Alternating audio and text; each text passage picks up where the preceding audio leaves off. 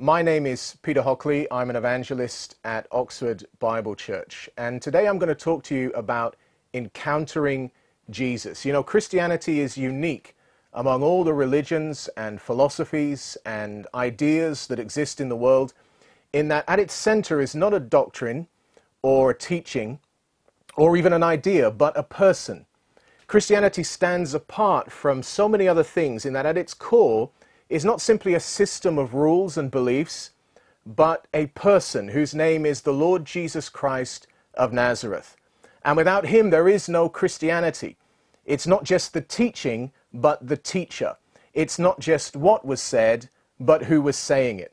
Now, of course, the teaching of Jesus is completely vital.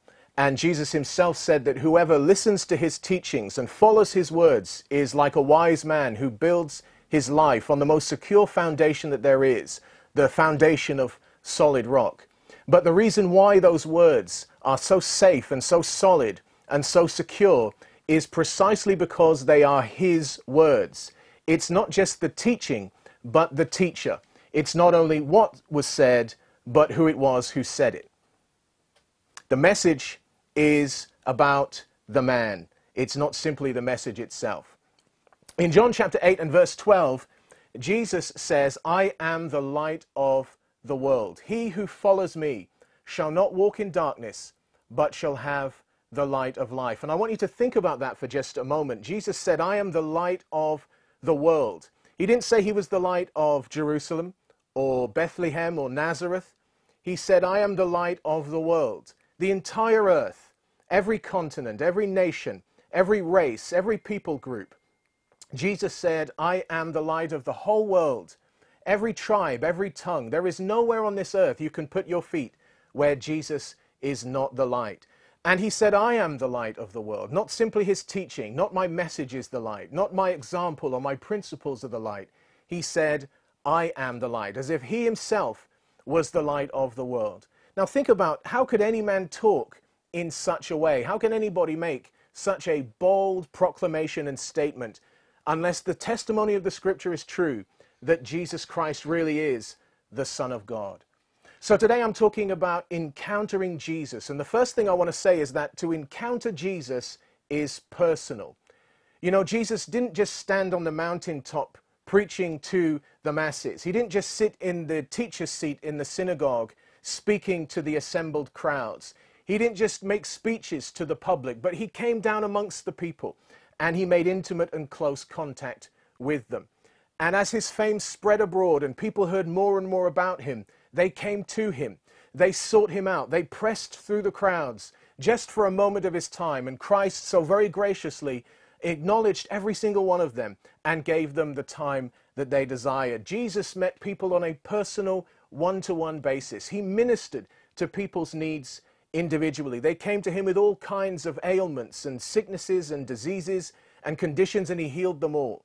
They came with all kinds of questions and dilemmas and problems, and he dealt with each case as it came, each case in turn, responding to people however they had need, such as the woman at the well at Samaria, or the rich young ruler who came to him asking, "What can I do to have eternal life?" In the 18th chapter of Luke's Gospel, we meet blind Bartimaeus, a beggar sat by the roadside. And he hears a commotion one day as a crowd passes by. And when he's told that the one passing is Jesus of Nazareth, having heard of the Nazarene's miraculous ministry, he cries out to Jesus, "Son of David, have mercy on me." And when he does so, the response of Jesus isn't to ignore Bartimaeus, but even as Bartimaeus cries and calls out for Jesus, Jesus calls for Bartimaeus and tells those with him, "Go and bring him to me." And when that old blind beggar is standing in front of Jesus, Jesus says in Luke 18:41, "What do you want me to do for you?" And Jesus says the same thing to you and I. What is it that you want me to do for you? What can I do to help you? What is it that you need? And of course, we're not talking about those selfish and carnal things. You know, oh, I'd like to be a billionaire with a yacht sailing on the ocean with no responsibilities or no more work whatsoever. No, his question goes deeper than that. What is it that you're hiding in your heart? What burdens you? What troubles your mind and plagues and torments your soul? What hurts are you carrying? What scars do you bear? What pains is it that you hold in secret that no one else knows about? Or perhaps they know, but they just don't care. Jesus is interested.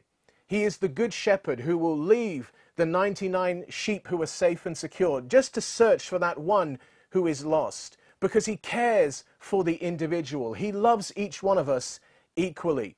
In the crowd of hundreds or thousands or even millions, what Jesus sees are millions of entirely unique ones, and every single one is precious and dear to him. Your story isn't like anyone else's story. Your journey is unique, and Jesus is very keen to be involved. He says in Luke 12 and verse 7, the very hairs of your head are all numbered. You are known by the Lord entirely and entirely loved by him. In Matthew chapter 5, we meet a Roman centurion who has a servant that he loves like a son, and that servant is sick and near death. And hearing about Jesus and his ministry, and knowing that Jesus is in the region, that centurion sends word to Jesus to ask him not to come to his house because he says he's unworthy of such a thing, but that Jesus might just speak a word and that his servant might be healed. Now that centurion was a foreigner, he was a stranger, he was an outsider. And you might be listening today and you might be a foreigner to Christianity, you might be a stranger to the church, you might have very limited exposure to Christianity and Christian teaching. But I want to encourage you that if you'll call upon Jesus like that centurion, he will respond to you in the same way that he did to that Roman. For Jesus spoke the word, and the centurion's servant was indeed healed. All those who came to Jesus were received by him, and no one was turned away on account of being too poor or too lowly or not qualified enough. There was no one who would sin so great a sin that the Son of God would not accept them. Encountering Jesus is personal. But secondly, I want to say that encountering Jesus is also powerful. In Matthew chapter 8, as Jesus finishes the Sermon on the Mount, he comes down the hillside and is met by a leper. And that leper was an outcast. The centurion was an outsider, but the leper was an outcast. The law forbid him from mingling with the people. He was required to be far away so as to not be contagious amongst the population. And he had no hope, as his life was literally falling away from him. He had no hope but to come to Jesus. And he knew that Jesus was able to heal him, but the question in his mind was, is he willing? And in Matthew chapter 8 and verse 3 it says, then Jesus put out his hand and touched him, saying, I am willing, be cleansed. Jesus says to us, I am willing, be cleansed, be healed, be free. And it goes on to say that immediately that man's leprosy was cleansed.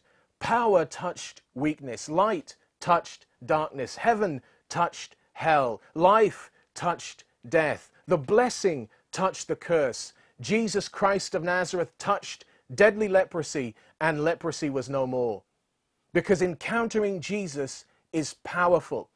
I've said already that Jesus, because of his goodness, did not turn anyone away that came to him. But did you notice also that Jesus never turned anyone away on account of insufficient power? We never hear Christ once say, well, I would like to help you. My heart breaks with sympathy for your sufferings.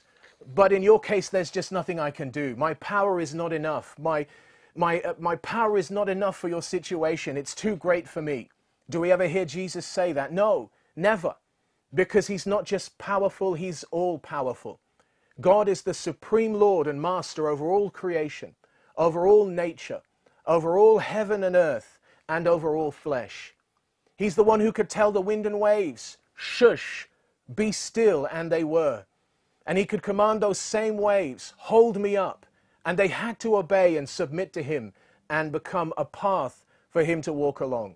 Christ is never beaten. He cannot be outmatched. There is no enemy that he cannot overcome, no chain that he cannot break, no addiction that he cannot conquer. Nothing is too strong, no sickness so deadly that he cannot drive it away. In Mark chapter 5, we have the story of Jairus, the ruler of the synagogue in Capernaum. He comes to Jesus, pleading with him to return to his house because he has a young daughter who is on a sick bed and near death. And Jesus acknowledges Jairus and says, take me to her. Now, while they're on the way, Of course, you know the story. They're interrupted by a woman with an issue of blood, a woman who has been sick for 12 years and suffered many things. And she has tried everything to cure herself, but to no avail. She hears of Jesus and is convinced that he's different. And I want to be able to convince you today, by the help of the Holy Spirit, that Jesus is indeed different. And she knows that he's willing, and she knows that he's able. And so she makes the choice to go to him. Now, her condition was intensely personal and embarrassing. So she doesn't even engage Jesus in conversation. She says, if I can just touch the border of his clothes, if I can just touch the hem of his garment, then I know I'll be made well. And you might not feel comfortable in your situation. You might hide some things. You might hide that sin, that secret shame in your heart, that thing that you can't share with anyone else for fear of embarrassment or what they might say in judgment against you. But I want to encourage you today to reach out and touch the Lord Jesus Christ by faith, and he will have mercy on you without condemnation. And so she comes to Jesus, pressing through the crowd, and does indeed touch the border of his garment. And immediately she is healed of her sickness and disease.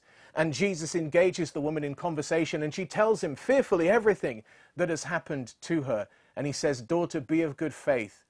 Your faith has made you well. Go and be healed of your disease.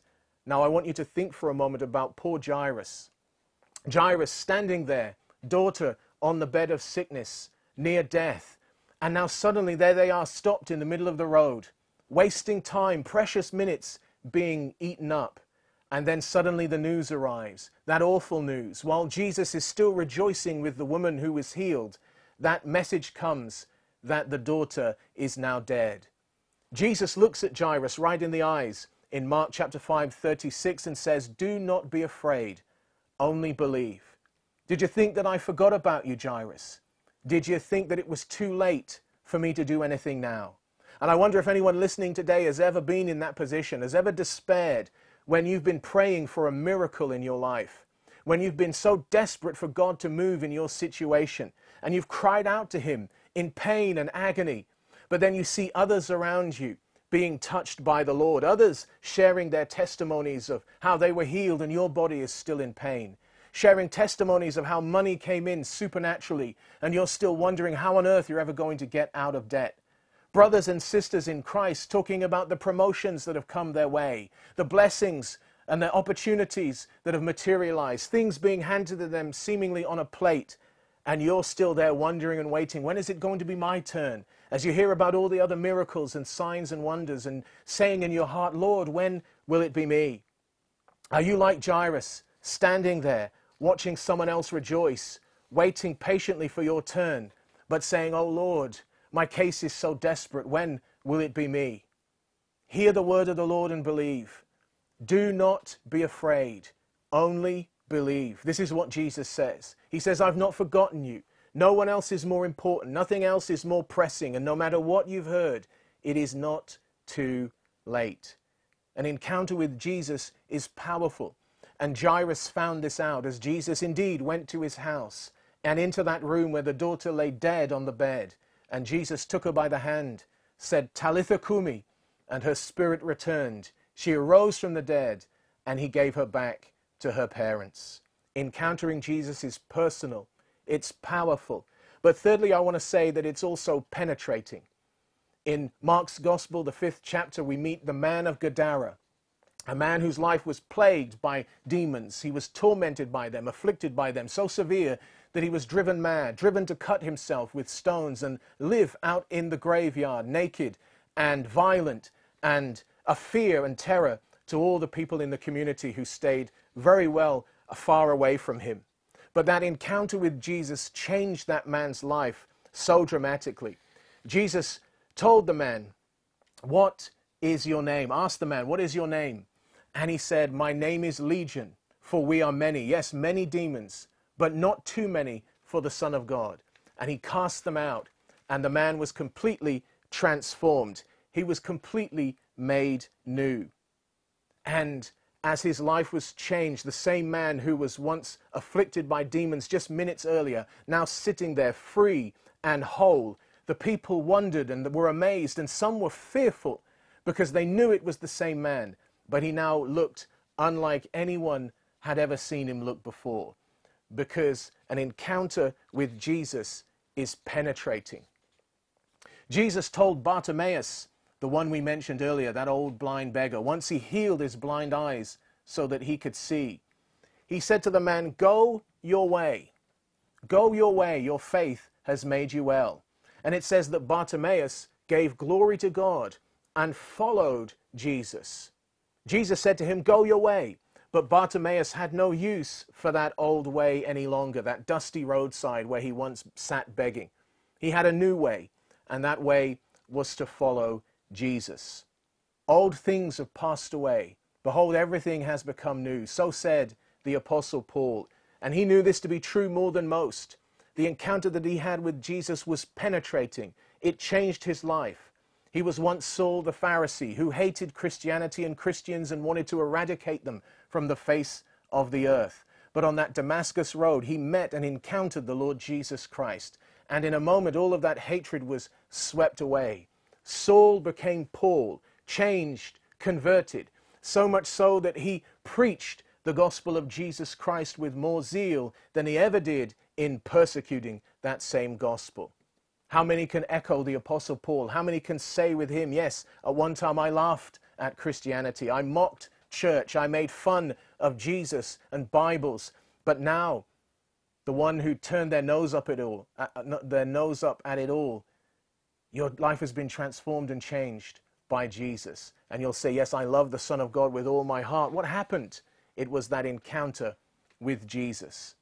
Encountering Jesus is personal, it's powerful, it's penetrating. And fourthly, I want to say that encountering Jesus is permanent. The fishermen who were called to follow Jesus, the tax collector, Matthew, who became his disciple, these men stayed with Jesus for life. Christ's work in their heart was never undone. The gift of life that he gave them was never taken back, and they never traded him for anything else. In John 6 and verse 67, some of those who were on the periphery following Jesus from the sidelines did walk away. And so Jesus challenged his apostles and said, "Do you also want to go away?" And you know, others might drift, others might fall away, but those who truly encountered Jesus, they've got nowhere else to go. And it was Simon Peter who said, "Lord, where else are we going to go? You're the one who has the words of eternal life." We're marked with something when we encounter Jesus that cannot be removed. Even the backslider knows it. Are you listening today? Your life has been touched by the Lord, but things have happened that have made you drift away from him. Disappointment, difficulties. They've made you pull back. He calls you still, and your heart still calls to him. Your mind fights it. The devil wars against you, but in your heart you know that Jesus is still the same one that he revealed himself to you to be so long ago. I want to encourage you today to come back to him and make that choice to say, "Yes, Lord, I'll follow you." Lastly, I want to make a short word about encountering Jesus today. You know, why is it even possible that we can encounter the Lord Jesus Christ today, some 2,000 years since he was here among us? It's possible because the road of Jesus' earthly life led him to the cross. What began in the manger at Bethlehem had its culmination at Golgotha, Calvary, that rocky hillside outside the city walls of Jerusalem. It was there that Christ's mission was fulfilled as he voluntarily surrendered his life. He who knew no sin willfully gave himself into the hands of his enemies that they might scourge him and nail him to a tree. To his followers, it was a disaster. It was a tragic end to 3 years of glorious miracles and signs and wonders. But that was always the plan. As Jesus himself said in Matthew 16:21, from that time, Jesus began to show to his disciples that he must go to Jerusalem, that he must go to Jerusalem and suffer many things from the elders and chief priests and scribes and be killed and be raised the third day. Jesus had saved his greatest miracle for last. For while he hung naked on that cross, beaten, scourged, bleeding, crowned with thorns, invisible to the naked eye, the sin of the world, your sin and mine, was laid upon him, and he suffered the judgment for it. Romans chapter 5 and verse 8 says, "But God demonstrates his own love toward us, in that while we were still sinners, Christ died for us. Christ gave himself for all of us. He offered his own life as a ransom for many. Even as the great prophet Isaiah said, all of us have gone astray like sheep, each one to his own way. But the Lord has laid on him, laid on Jesus, the iniquity of us all, the innocent for the guilty, the holy for the unholy, the righteous for the unrighteous. He took our place on that cross, and he drank the cup of the wrath of God right to the very dregs. He drank the cup to death, because it was a dead man that they carried down from that cross. It was a lifeless body that they laid in the tomb. But as Peter told Cornelius in Acts chapter 10 and verse 40, him God raised on the third day and showed him openly. The sacrifice for sin was made. The payment owed by sinful men was made in full by the Holy One. And the Son of God who was dead is now alive forevermore. And he's alive in this moment right now, reaching forth his hand to everyone hearing my voice and saying, I love you. I died for your sins. And if you will but take my hand and receive me into your heart, I will transform you. That encounter with me will change you, will save you. Jesus says, I will forgive you. I will give you a new start and a new life, not just here, but in the hereafter. Everlasting life, to live with God in heaven forevermore. Christ is the judge of the living and the dead. You know, the world will all be gathered before his throne one day. Everyone will give account to him. And friend, you will be there too. But how will you appear before him on that day? Romans chapter 10 verses 9 and 10 say, if you confess with your mouth the Lord Jesus and shall believe in your heart that God has raised him from the dead, you shall be saved. If you will confess Christ, if you will acknowledge your sin and repent of it and say, Jesus, forgive me. If you will acknowledge him as Lord and say, Jesus, I recognize you're the Son of God, that my life is not my own, but it belongs to you. If you'll open up your heart and invite him in and say, yes, Lord, be my Savior, be my Lord. I'll follow you, even as those did in the New Testament. If you'll do that, then Jesus will come, my friend, and he'll transform you, he'll save you, he'll set you free. Those who come to Jesus and encounter him, they must come by faith. They must come willingly, voluntarily. They must come on his terms, which means to surrender. So I ask you today, will you be like Bartimaeus? Will you be like the centurion? Will you be like the leper?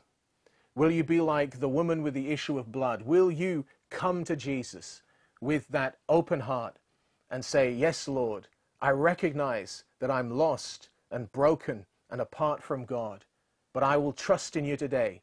I'll come to you and call upon your name. Let's do that right now. I want to pray a very simple prayer, and I invite those of you whom this message has touched and you know that God is speaking to your heart. You know the Holy Spirit is drawing you right now and calling you to come. I'm going to pray this very simple prayer, and I want you to pray along with me. But don't just repeat my words for the sake of it. Take my words and make them yours. Offer them up to the Lord right now. Let's pray and say, Father God, I come to you now, and I confess that I have sinned.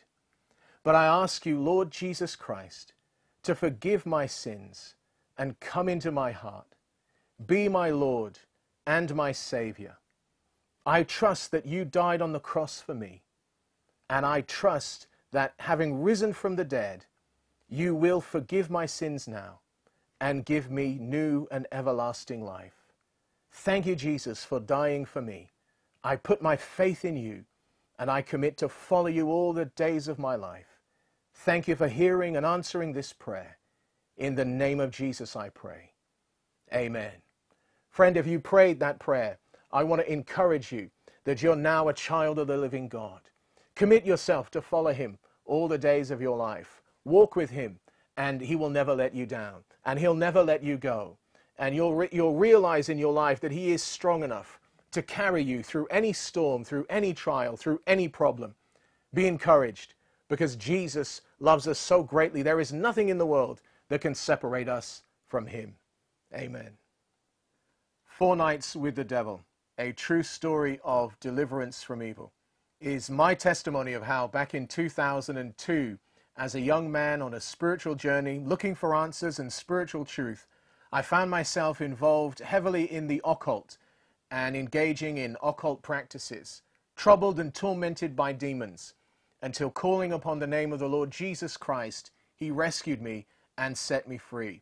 This book is available on Amazon or everywhere in the world as a paperback. It's also available as a Kindle download. I want to encourage you to get this book as an encouragement in your faith that Jesus is Lord over all devils and demons. Jesus said, "Man shall not live by bread alone, but by every word that proceeds from the mouth of God." And the vision of this ministry is really to spread the in-depth teaching of the Word of God as far and wide as possible.